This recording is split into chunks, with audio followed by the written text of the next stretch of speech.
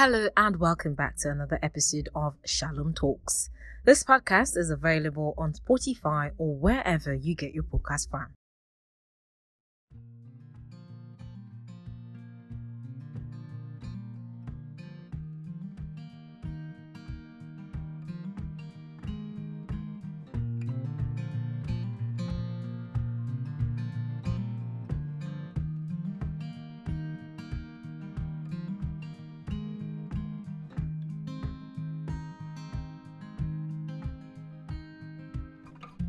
It's another Monday and it's beautiful having you back on another episode of this show, Shalom Talks podcast. And I remain your host, Shalom Bamigboye. I know that our conversation has been about technology much recently, and on this episode, I want us to discuss something that a lot of people before now did not know that contributes a lot to how we have been perceived by strangers, especially on the internet. So I remember that one of the quotes that I've used I think the quote belongs to Adam Grant, if I'm not wrong.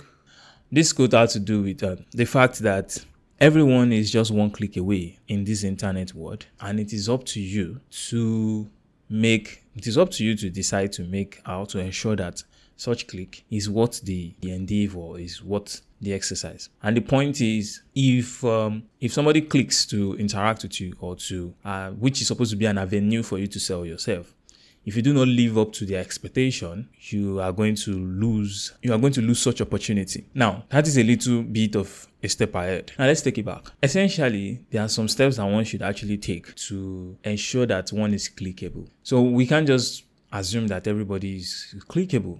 Not everyone is a clickable entity on the internet. And it all boils down to how we construct our identity. So how should I construct my identity on the internet? How should I construct the identity of my business? How should I construct the identity, or how should I construct my personal profile to ensure that I'm attracting the right people to myself? So personally, let me just tell you a short story about myself. So one regular afternoon like that in July 2011, I picked up my phone and I decided, yes, man, it's time to appear on all the social media platforms. So I think the summer before, our family friends had already told me that, Facebook was no longer the thing. And I mean, this statement was made as far back as 2011 or 2010. And they were already like, Facebook is this old fad thing, and a lot of modern people, or the woke people, or the happening people are not on Facebook, or are no longer on Facebook. They're all leaving Facebook. People still say that today. But then Facebook is still the most used social media platform in the world. But then, anyway, that is fine. So they said Twitter was what was ruling the day. And so I went ahead and opened a Twitter account. And when it was time for me to choose a name or say an handle, I somehow did come up with BAM17_Ghana. So that was like my surname. I don't know where 17 came from. And then the fact that I was an Arsenal fan. And that was my handle for a while. And on my profile, it read a diehard Arsenal fan. I don't know what I was thinking, honestly. But I believe that is what my social media should have stood for. And right now, when I look back to that time, I think a few years later, I was less naive. And then I saw that, there's just so much to actually come into social media.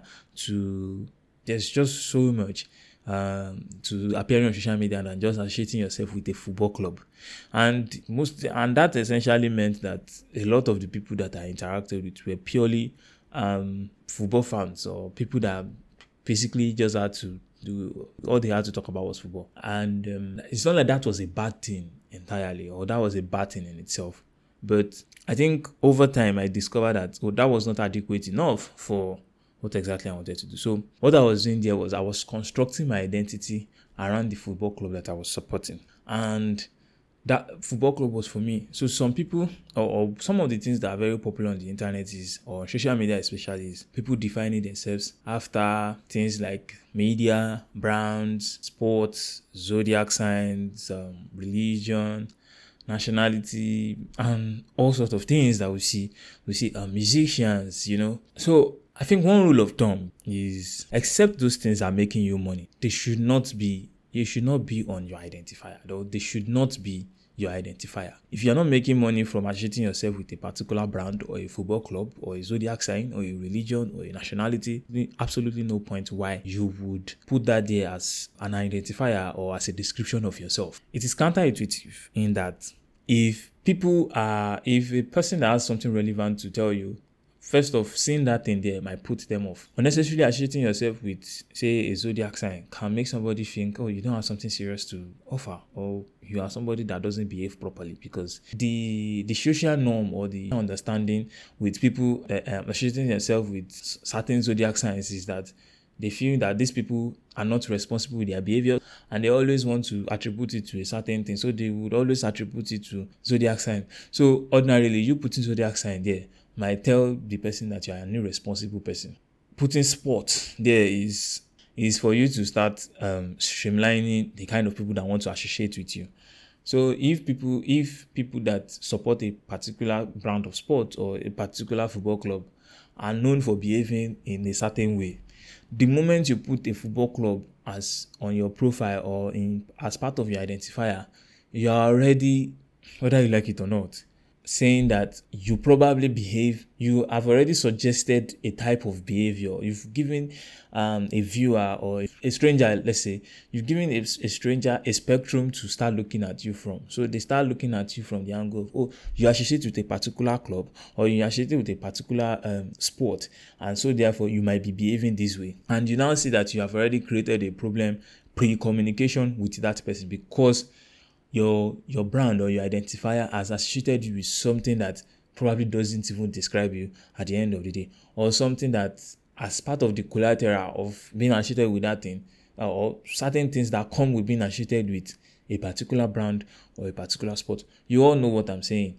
If you support a football club, you know that there are certain things that people associate with certain football clubs, and the day or even before you say something, people will not say, oh, no wonder you are doing XYZ. Oh, no wonder. This is why you put XYZ on your profile or as part of your identifier. So, once again, if associating yourself with a particular brand or sport or zodiac sign or religion or what have you does not bring money to your pocket or boost your status, it doesn't make any sense putting it there. Everything you put out there must define you, and it must define you explicitly to the extent of things that you stand for. So if it is not something that you stand for already, it should be something that you aspire to be or something that you want to become. You should brand your identity around your originality, who you are or what you are, and your craft.